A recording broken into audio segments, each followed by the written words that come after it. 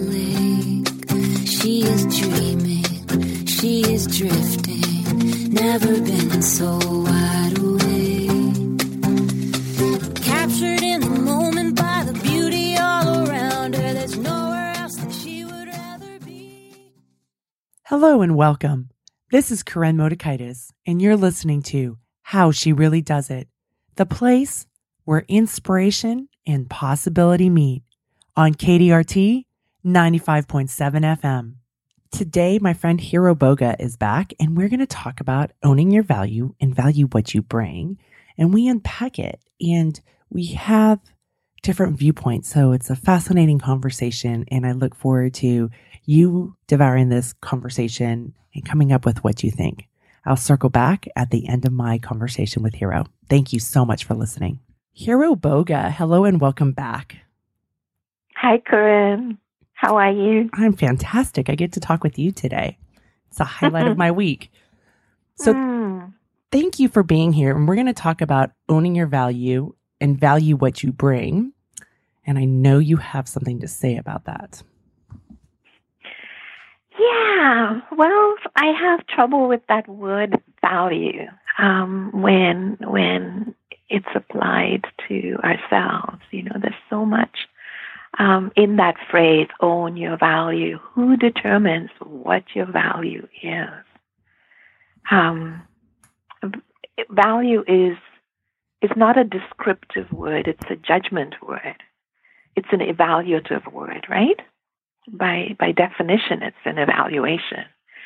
I'm thinking about, I have a dear friend who has a daughter who has cerebral palsy, really severe cerebral palsy, so that she is now 24, I guess, and she has never spoken a word in her life. She can't do anything for herself. She can't move. She can move her eyes, but she can't move any other part of her body. So for 24 years, she has lived with somebody else doing everything for her. And there was a lot of turmoil in the family.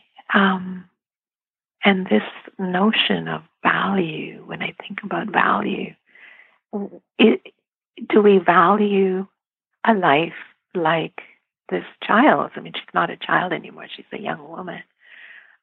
But despite the fact that she, on an outward level, she is really small, she is confined to a wheelchair, she needs 24/7 attention and care. Her spirit is big, her soul is big, her presence is powerful. And the presence that she brings into any room that she's in, not all the time, but often, is a blessing. If she's in pain and she's in distress, then like all of us, she's not particularly present, but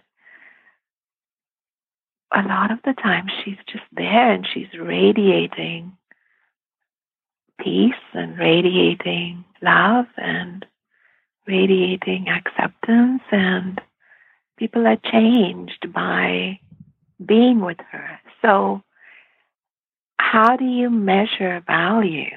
What does it mean to own your value? I have trouble with that concept. It's a very Western concept. I don't remember ever encountering it when I was growing up. Nobody ever talked about value, a person's value. It just wasn't. It wasn't part of the cultural zeitgeist in India where I grew up. So I'm curious, what does that mean to you? It's one of those phrases that everybody uses. What does it mean to own your value? Who decides what your value is? So, and thank you for your perspective. So when I think about value, because the constant theme, whether it's with my clients or my listeners, is the struggle with worthiness. And so owning the value is your value and you determining it. So in the sense, and I appreciate the whole idea that value is a judgment word, not in a descriptive word, but where you get to be the boss of you and decide and say, I do have something to offer, not a cultural standard of what do you have to offer, but just like with your friend's daughter, she has something to offer the people in her life. Right.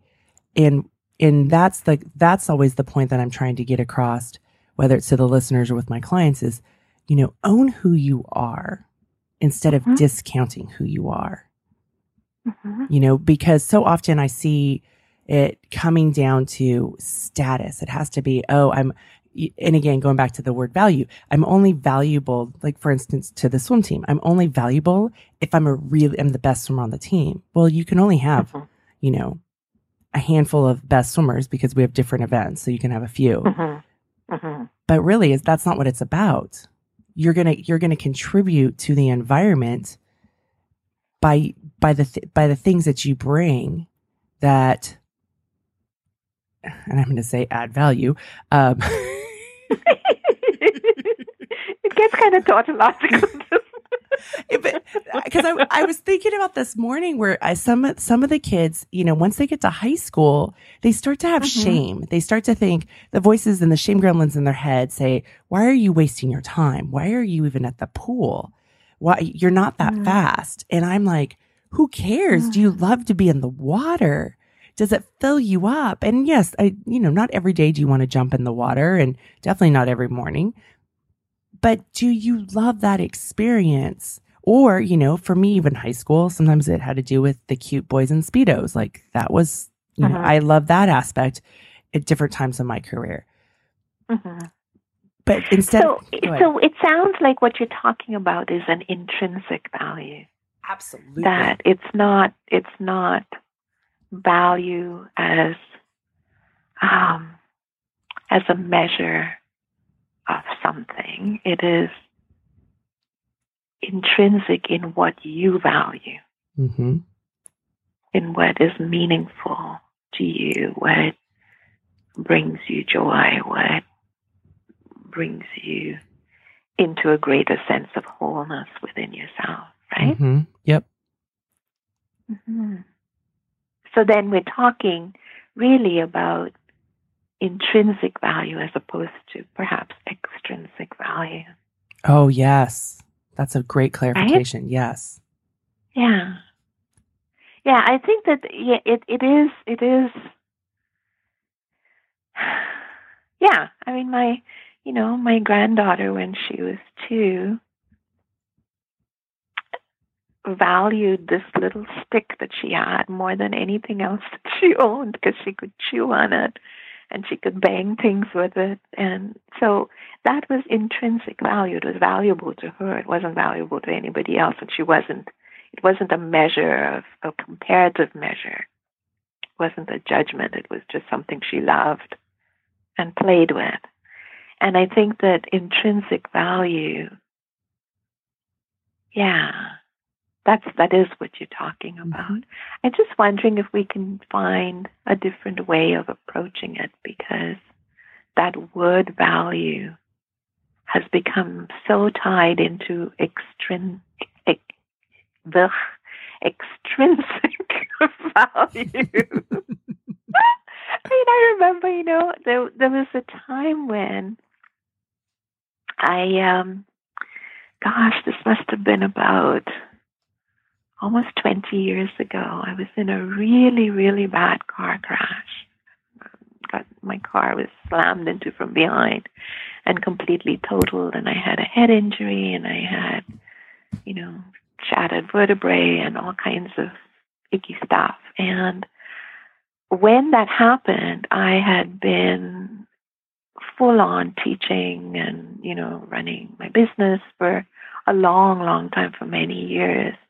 I had this really busy, successful, thriving business, and a lot of people who depended on me. I had a number of staff and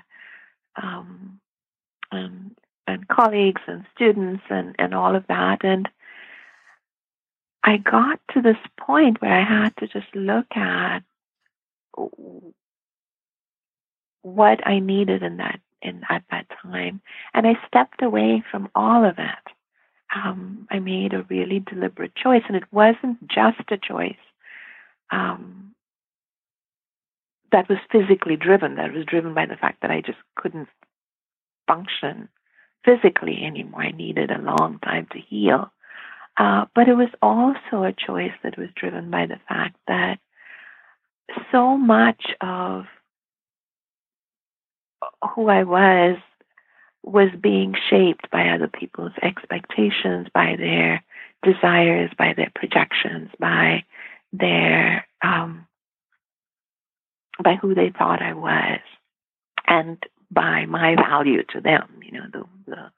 The value that I delivered to them, and it's not a black and white thing. I mean, I did that work because I loved it, but there was a point at which it was no longer serving me, and it wasn't serving the greater whole either. So I stepped away, and when I stepped away, there was this. It was like falling off a cliff. It was like stepping into the abyss. And all of a sudden, all of the value-driven things, the activities that defined me, the roles that defined me, didn't exist anymore. And for me, that was such a profound gift. It was such a gift of finding out, who am I when I'm not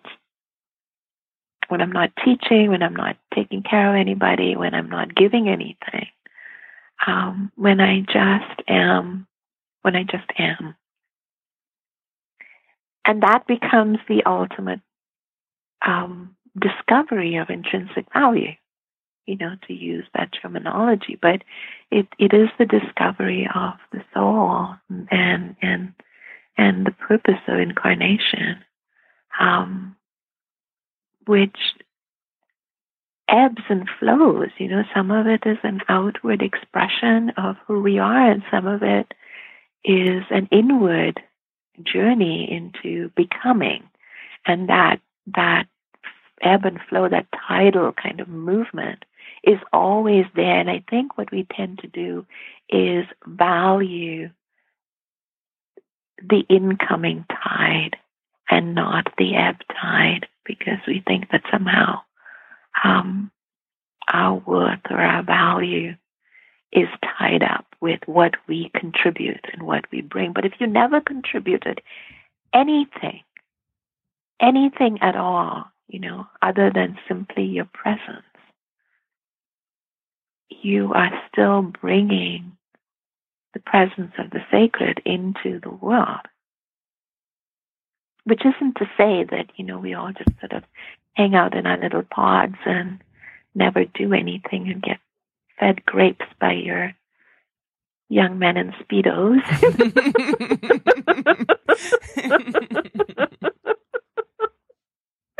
Although that's your jam, it's good for you. But it does mean, I think, that, life calls us always to make those discernments about where, and it's easy to tip into, because it's easy to tip into that extrinsic worth thing, the extrinsic value thing, because everything in our culture supports that and values that. Mm-hmm. Right? Mm-hmm. It's funny, Mother's Day is coming up, and I was thinking about that work of mothering, how, especially when children are really young, 90% of it is just mind-numbing boredom and exhaustion, because you never get enough sleep and you never get a minute to yourself and you never have time to think, and yet it's not valued, right? Nobody pays mothers in the way that we pay other people who work. Mm-hmm. There is the only value system in there, the only rewards in there are intrinsic rewards.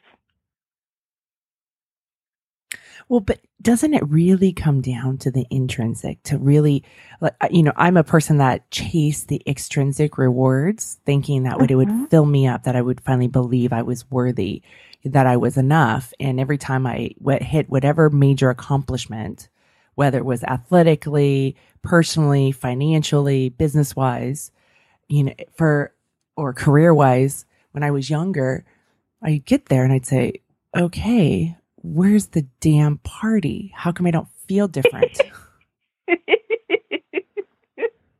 Oh, I like that. Yeah, no, you're right. You're right, because that's the construct, right? That's the cultural construct that says that, you get this, or you acquire this, or you achieve this, or you contribute this, or you create this, and, huzzah, the universe will throw you a meteor shower, and you will be special and different. But the reality is that everything that you create, and this goes back to something we were talking about before we actually started recording this call, everything that you create transforms you and transforms the world around you. But you can't go into it with the idea that you're doing it for that purpose. Mm-hmm. I mean, you have to hold that. There's this very subtle kind of balance that happens. You have to hold that awareness in mind, because if you don't, you will become undone by that process of creating. But any major creation, you are not the same person at the end of it as you were at the beginning of it, because you are creating yourself as you're creating that thing, right? Mm-hmm. You are increasing your capacity, and so you're increasing in some way, not your intrinsic value, but your capacity to embody your intrinsic value, right? Yes, absolutely. And that part is so important, is when you can recognize, and this is what I've had to come to learn, because when there weren't the balloons and the parties, and not that I'm pretty private anyways, that I even wanted that, but really what it was about was my own sense of worthiness. Or it was, is this really valuable? Am I really valuable? Have I done enough? What do people think? And instead turning that back, going, okay, well, what do I think? Yeah, and the thing is, there's another layer of this as you're talking about it. I'm just realizing that people can have a lot of shame about not just being able to do it all internally. Why do I need somebody else's approval? Why do I need somebody else to tell me that I did okay? But I'm thinking back to when my younger son was little, and he was this incredibly wise person in a very tiny body, and he would do something, and then he'd look at me and he'd say, "Did I do that good?" And it always surprised me, because I would assume that he would know that he did it as well as he wanted to do it, But he was training me, in a sense, to acknowledge and to celebrate whatever it was that he had done, whether it was cleaning up his room or, hitting a ball with a bat or climbing a tree, whatever it was, that there was something in him that needed that acknowledgement. And I think that it's part of being human. We want our community to, it's not even acknowledging us so much as to show us that there is some effect, that we're having some effect by this thing that we do.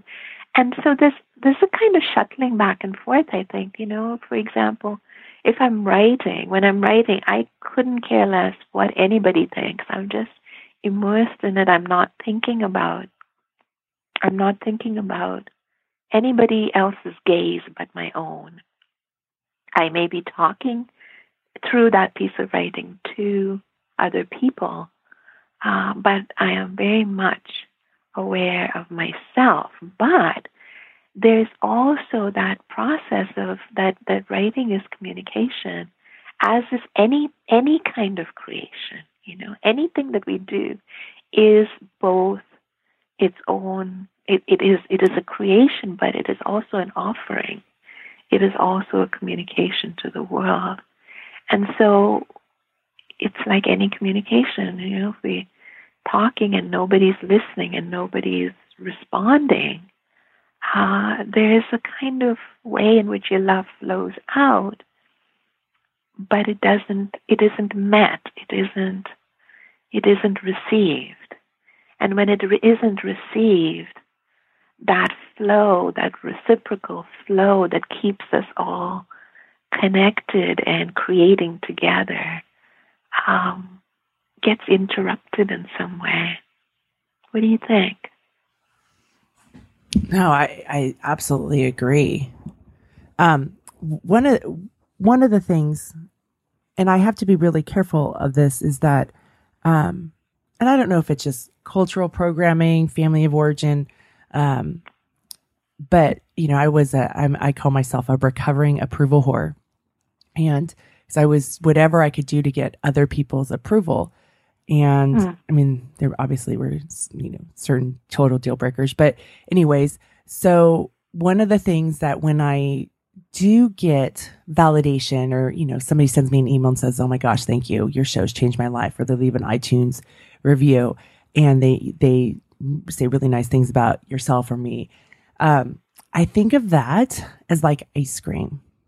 Ice cream is yummy and delicious, but it doesn't sustain me. Right? If I ate just ice cream all day long, I would be malnourished. But it's something that's fantastic to have every once in a while. And that's how I think of getting outside validation, outside approval of that feedback, I guess. And it's never coming from a place of seeking, because I think for me, when I think about seeking, it's in that it's actually rooted in shame of like, ooh, will you give me this approval? Versus, well, what do I think? What do I believe? And then getting feedback, and then being able to take that feedback, whether they're with people who've earned the right to hear my story, who may be my trusted confidants, or somebody on the outside, and I can still check in and say, okay, does this ring true for me? Does it not? And for me, that has allowed me to become in recovery of being an approval whore and really being able to own my value and value what I bring instead of discounting it, which I used to do, early on in my life. Oh, yeah, that is a beautiful distinction. It's interesting. It's like, I think for me, let me just think about this for a moment. I think for me, like approval has never really meant anything. There are lots of people who, who say wonderful things, but I don't feel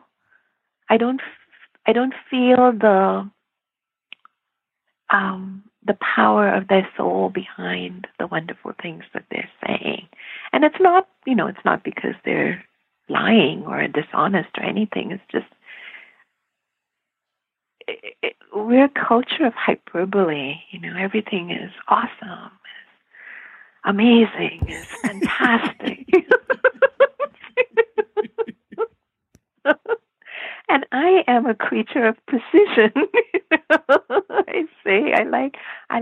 I mean, for me, the energy of what you're feeling has to match the expression of that feeling. So when somebody, like this happened yesterday, a client of mine, a past client of mine, sent me a message on Facebook, and I mean, it was so much a true expression of what she felt. And I was so moved and so honored and humbled. And it was, I'm not saying that as a kind of cliche, but that was the feeling in my heart, And and and and in receiving her words, I was receiving this energy of tremendous gratitude that went both ways. It was a reciprocal thing of wow, we are here together on this, little blue planet, tiny specks on it, and we see each other and we support each other and we love each other, and it's that reciprocal flow of love that I value, that has intrinsic value for me, because it's a way of connecting. It's not about approval, it's about connection. It's kind of like, I've worked closely with writers, for example, and if I'm editing their work, it's not that I'm not going to praise or praise what works, but that I bring to that process,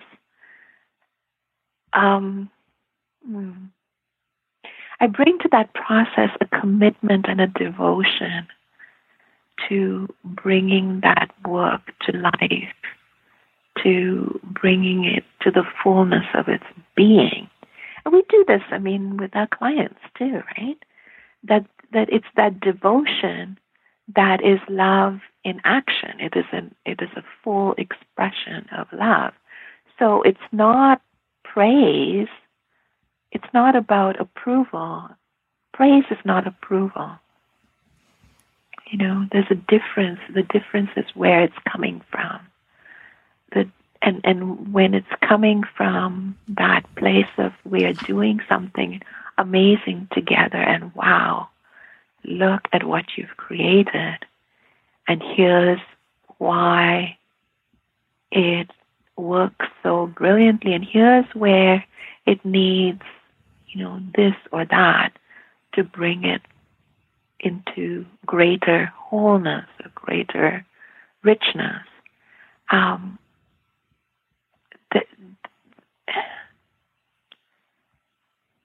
There's something of value in that reciprocal flow of love. Is that making sense? Mm-hmm. I'm just kind of feeling my way through this as we're talking. And it's very different from approval. Mm-hmm. I love because approval carries that same judgment to it, Well, in the approval, you give your power away for the approval of somebody else. Approval both creates separation and comes from separation, right? Mm-hmm.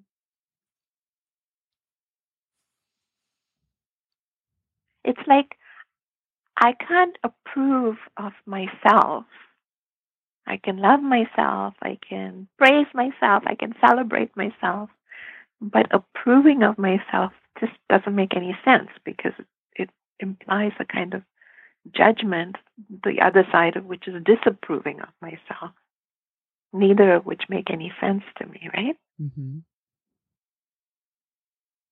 So when if I'm looking to somebody else for approval, I am immediately creating a gulf between me and them. And if they are giving me approval, then that gulf just widens, because there's always the possibility of disapproval. And there's the discounting of, well, what do you believe about yourself? Mm-hmm. Right? There isn't even the space of thinking about, well, what do I believe is true? And there's no communion, like you're not meeting somewhere. Mm-hmm. It's in that communion. It's in that communion of reciprocal love. that we meet each other at a really profound level.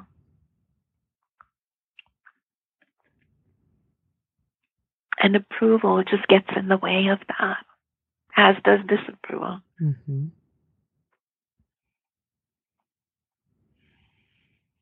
Hmm. Hmm. I'm thinking about this week. I was coaching. I'm right now getting to coach these little 4th through 6th graders. It's so fun. And to work with this age group again. And they're awesome kids. They just have lots of energy and stuff. And I love when a kid comes into their own, right? Because there's fear. There's all this drama about they're going to die. And not that they don't know how to swim, but that the work is going to be so challenging and painful that they will die. And, but when they can get past that and see what their body's capable of doing, and it's like what you had said earlier about everything you create, therefore transforms you. And so this kid was having just like this, all of a sudden, I don't know what got her fired up, but she was just executing, what we've been working on since March. And she was doing it. And I was like, you are fierce. Look at you. And I guess she was really excited and told her dad about it. And he let me know. And I said, well, I only told her what she already knew. And it was like what you're talking about with your son. It was that reaffirmation because she was feeling really good. Like, this is cool. I mean, it's like we have the saying in swimming, it's fun to swim fast. Swimming fast is fun, but we have all these barriers. So whether it's swimming or, as we evolve as business women, as leaders, it's fun, but there's also that vulnerability and there's that, there are concerns, right? But as we evolve, like as I think about what I want to do next to my business, but it's in the sense of what you're talking about of transforming myself. Who will I become as I evolve into this next level in my business? Who will I become as I evolve into this next level of being a parent? I mean, parenting is probably one of the hardest thing, or I think it's actually the hardest thing I've ever done in my life. But who have I evolved because I've become a parent? Yeah. And I want to go back to something you said earlier, because for all the listeners out there who may be stay-at-home parents, whether they're a mother or a father, and so often they won't value the work that they do because there's not a in the United States, we call it a W-2, right? They don't have taxable income, but what they do is so valuable. And that's where I was talking about, like, owning what you do and your contribution to the world in your life. I talk about swimming a lot of times with these little kids, but there's huge value. I mean, we're helping people become better versions of themselves. It's there, but they're afraid to show up. And so they're developing being courageous and just self-confidence, learning how to, go after something and maybe not get it, and then how to get back up. And that's why I love swimming so often, even though some days I'm like, really? My day could be a lot shorter if I didn't have this. But I love seeing kids do that because they can get it pretty quickly. Yes. Yeah. Well, going back to what you were saying about parents, the thing is that I keep wanting to put the other side of this piece together because there are two sides to it. Yes, it's important and essential, absolutely, to turn inward and to know in yourself the absolute value of what you do as a parent. And especially in a culture like ours where people are in pods, we're nuclear families, and often a parent is home alone with young children and kind of isolated. And as humans, we need that connection. We need that sense of community. We need to know that other people are going through the same things that we are going through, that they see us, that we are not invisible. So it's not that we look, and it's not that parents go looking for extrinsic approval, because it's not just that they don't get a W-2. Nobody, nobody says, hey, wow, good job. You stayed up all night with a sick kid. And then, you went into your day and you took care of, of everything that you needed to take care of. Nobody says that. But when you're in a community with other people who are going through what you're going through, then you can say to each other, wow, I really get it, because I had the same kind of night last night, So, yeah, I think that there's both. We need both. Mm-hmm. It's not that we need extrinsic approval. Approval is not a thing at all. It's a judgment, but we need that communion of understanding, of recognition. It's funny, I was watching this TV show, which is I forget what it's called, but it's young kids who are who are home chefs. I mean, they're young. Mm-hmm. Some of them are 7 years old. Like they range in age from 7 to 13 or so. And they make these marvelous meals, and I think it's Gordon Ramsay who runs it, yeah, it is Gordon Ramsay who runs it. So it's Master Chef Kids or something like that. And it was so interesting to watch. I just watched a little snippet of it, but it was just interesting because they make this food, which I couldn't make. It's just astonishing. And then they have to go up one by one and present their dish to this little panel of 3 judges. And the judges, taste the food. They look at how it looks. They look at how it's plated and presented, and they taste it. And then they give them feedback. And they take them seriously. Like, they don't condescend to them. They don't lie to them. They don't pretend that something is great if it's not. They're not mean, but they give them this very clear feedback. And what I see is them holding this vision for these kids of who they're going to become. And I think that that's part of what we do, part of the value we provide for each other is that we hold the vision of who we're becoming. Because when we're in the process of becoming it, we can't actually see it, right?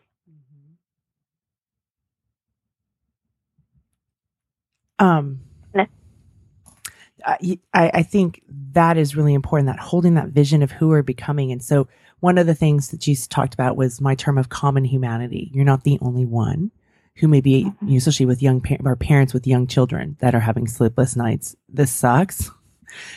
And I understand your struggle. And then the other part, and I'm hearing what you're saying, because while I have been so intrinsically focused in this conversation with you today, Hiro, I do agree that we can't go through this. We can, but it's much better to go through this life with other people. And so sometimes we can go back to the story of the parent with young kids who may be struggling with sleepless nights. Sometimes it's nice to have a parent that may be a few years ahead who will say, this too shall end. It will get better. Yeah. And it's nice to have other parents who are in it with you in that moment. And yeah, and it's like they're doing for you what you do for your kids, right? Mm-hmm. Yeah. It's that because that's what we do for our kids. We hold, we see who they are. We see what their potential is and how they're growing into that potential. And we hold that vision for them. Mm-hmm. But we all need that all through life. We need other people to hold that vision for us of who we are becoming, because we are always becoming. It doesn't stop. I'm 67 years old, and I am becoming just as fast and furiously as I was when I was younger. But we need that. We need other people to hold that vision for us. some years ago, a Mongolian shaman told me that in his community, and they're a tribe, they're a nomadic tribe, so they don't have a village. They travel. But he said, when they're training young shamans, they start them out very young, at age 5 or something. So when they start their training, one of the first things that they learn how to do is shoot with a bow and arrow. And he said when they first begin, they're really bad at it. But he said the whole tribe comes out to see their first trial. And he said, and everybody sees that arrow flying directly to its mark. And he said, and of course, when they're first starting out, the arrow falls short. It might fall at their feet. It might fall a couple of feet away. And he said, everybody immediately forgets that the arrow did not hit its mark. Which I thought was just wonderful. It was just this sense of being lifted by the great wind of community, of intentional holding of a vision of who we might be, who we are becoming. And I think that is the intrinsic value in community. Well, it doesn't always work like that. A lot of communities you want to get away from as fast as possible. But when a community is intentionally holding that, whether it's a community of 2 mm-hmm. or a community of 100 or a community of 1,000,000, that is what we do for each other. We hold that vision of each other's becoming. As you know, I drive 45 minutes to go take this back class. It's a functional movement class, and it's with my physical therapist. And and I've been doing it since probably the middle of December, and it's been great. My back is actually doing much better. And sometimes I laugh because my physical therapist, he's 70, and he's a badass. And sometimes I just say, his vision for me, his vision for me is much higher than my vision for myself.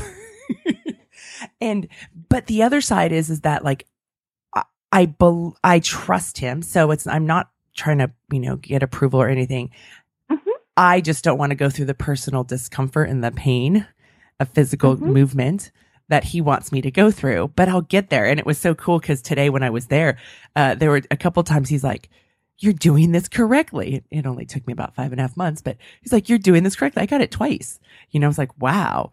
And, but it was in this idea of praise, not approval, and me rising up to the vision that he had for me, because there was a time in my life that I didn't think that I could be this pain-free in my life. Yeah.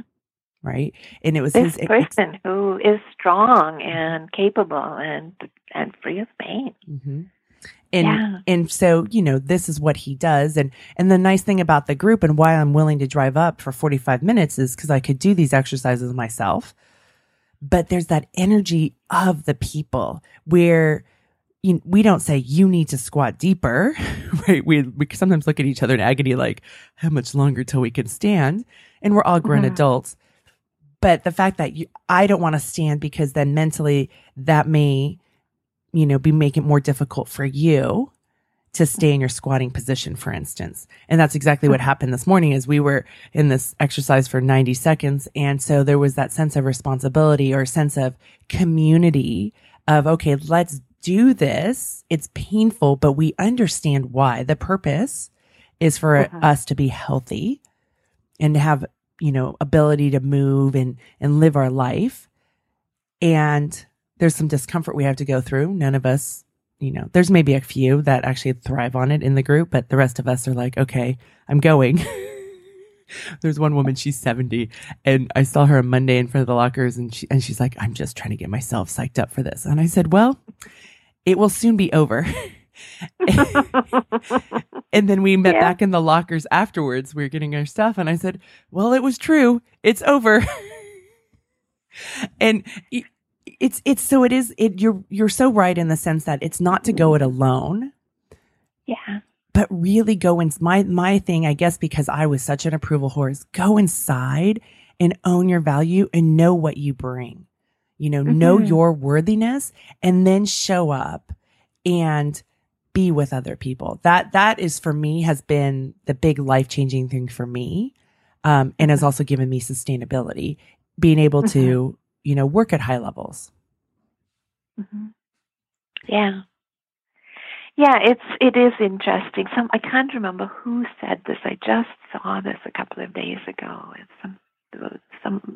I can't tell you where I read it, but it was something about in cultures where there is no deep spiritual grounding, people go running around looking for identity. And that may be true, it may not be true. I think, the more I think about it, I think that part of being human is learning what our identity is. It's learning what differentiates us, what makes us unique. And from that uniqueness, then being able to commune and unite with others. So both are essential. We can't blend and become one big blobby mess, of unity, because that doesn't serve anybody. And we can't be isolated in our little pods, because that doesn't serve anybody either. We are both singular and united, and we have to live in both those worlds. And this notion of value, I think, comes into play at both ends of that equation. That knowing who we are. Like I can't remember ever thinking about value when I was thinking about myself. I wasn't even thinking about myself, just present in myself and experiencing myself from the inside out. I didn't ever really think about how other people saw me. I grew up in a house without mirrors.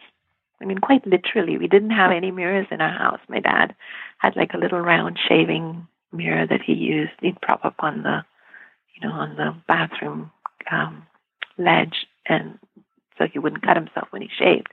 But I literally didn't see myself from the outside in. I just saw myself from the inside out. So I think there's a cultural kind of difference there. There's also a difference in generations, perhaps. But I think now, today, it's essential for all of us to have that awareness of intrinsic worth and also to our intrinsic value. What is it that we value? And how we show up in support of those values. Mm-hmm. And then also to value that one of those intrinsic values is that value that comes only through connection and communion. Because there are things that we can create together that we cannot create by ourselves alone. Absolutely.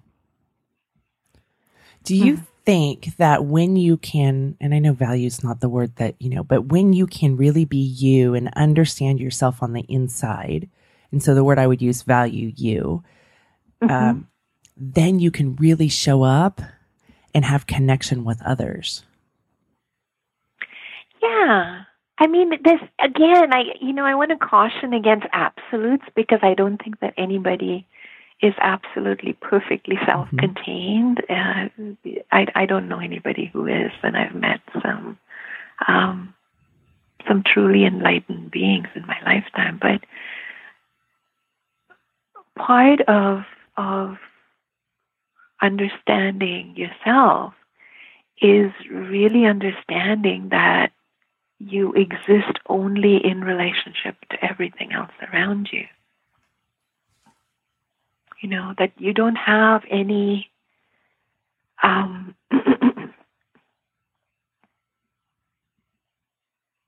any unconditioned being.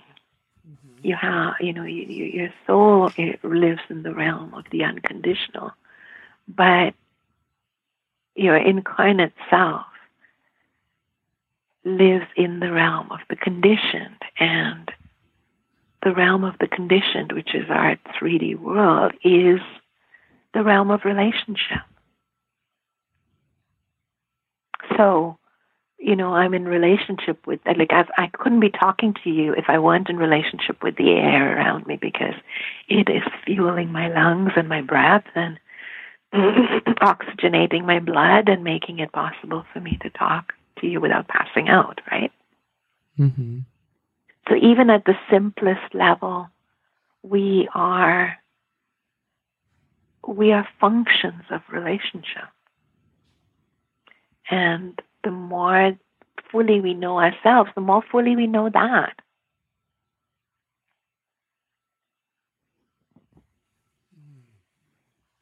And so then the more fully we can truly show up as ourselves, for each other. I love that. Hiro, thank you for this lovely conversation and this unpacking of it and exploration that we did about owning your value and valuing yourself.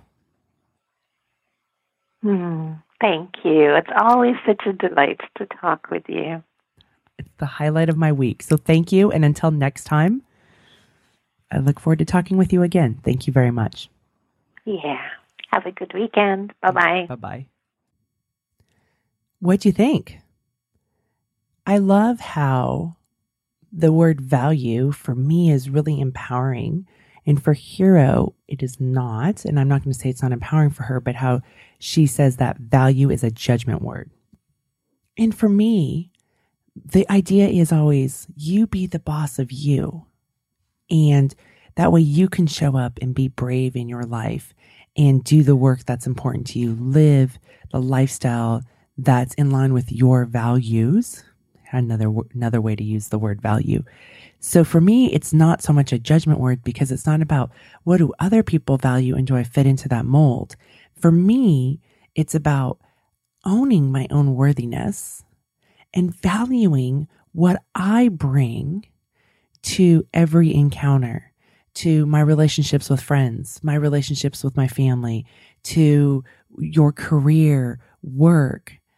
Maybe it's your community service. Value what you bring because we each bring things. And sometimes there's things that may be a bit unique about us or maybe an added value. And there are other times that, like Hiro and I said, where we're more similar than not. And we really are. But sometimes we think, oh no, this part of me, right, is not going to be helpful. But maybe that helps the group that you're in. And really paying attention to that, owning your value and valuing what you bring is so important for the listeners that listen to the show and also for my clients of really being able to own their value, not based on how much money do you make, what is your title, how many letters you have after your name, but your value, the essence of who you are on the inside. And I want to talk about common humanity because we mentioned it earlier. Common humanity is from Dr. Kristen Neff at University of Texas. And she's the one that first brought it to my attention years ago in an interview. And I'll link that interview in the show notes. But common humanity is you're not the only one. You're not alone.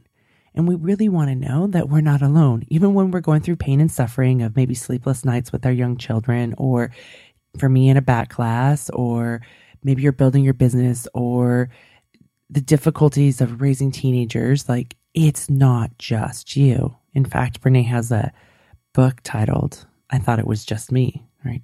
Common humanity. You're not alone. There's somebody else that's going through this struggle too.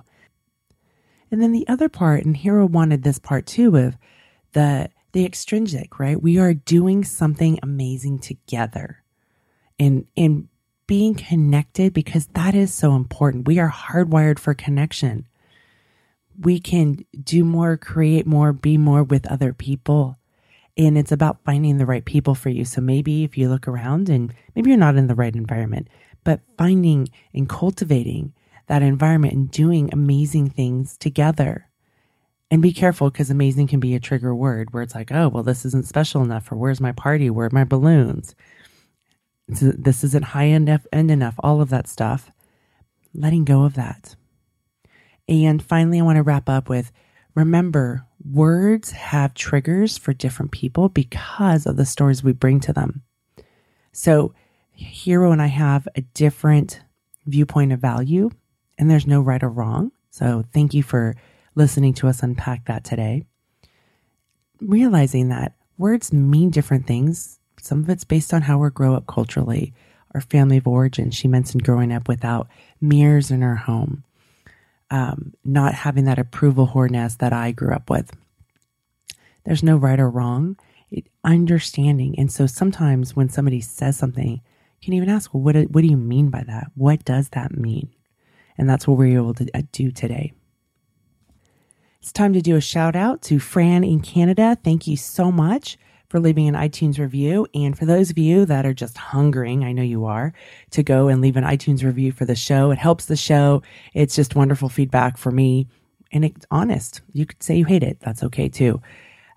So there'll be a link in the show notes. And thank you. And also jump on my newsletter. Go to my website, www.howshereallydoesit.com. There's also going to be a link in the show notes, and sign up for the newsletter, and let's stay connected. Okay, until next time, I'm smiling big for you. On a lake, she is dreaming, she is drifting, never been so wide.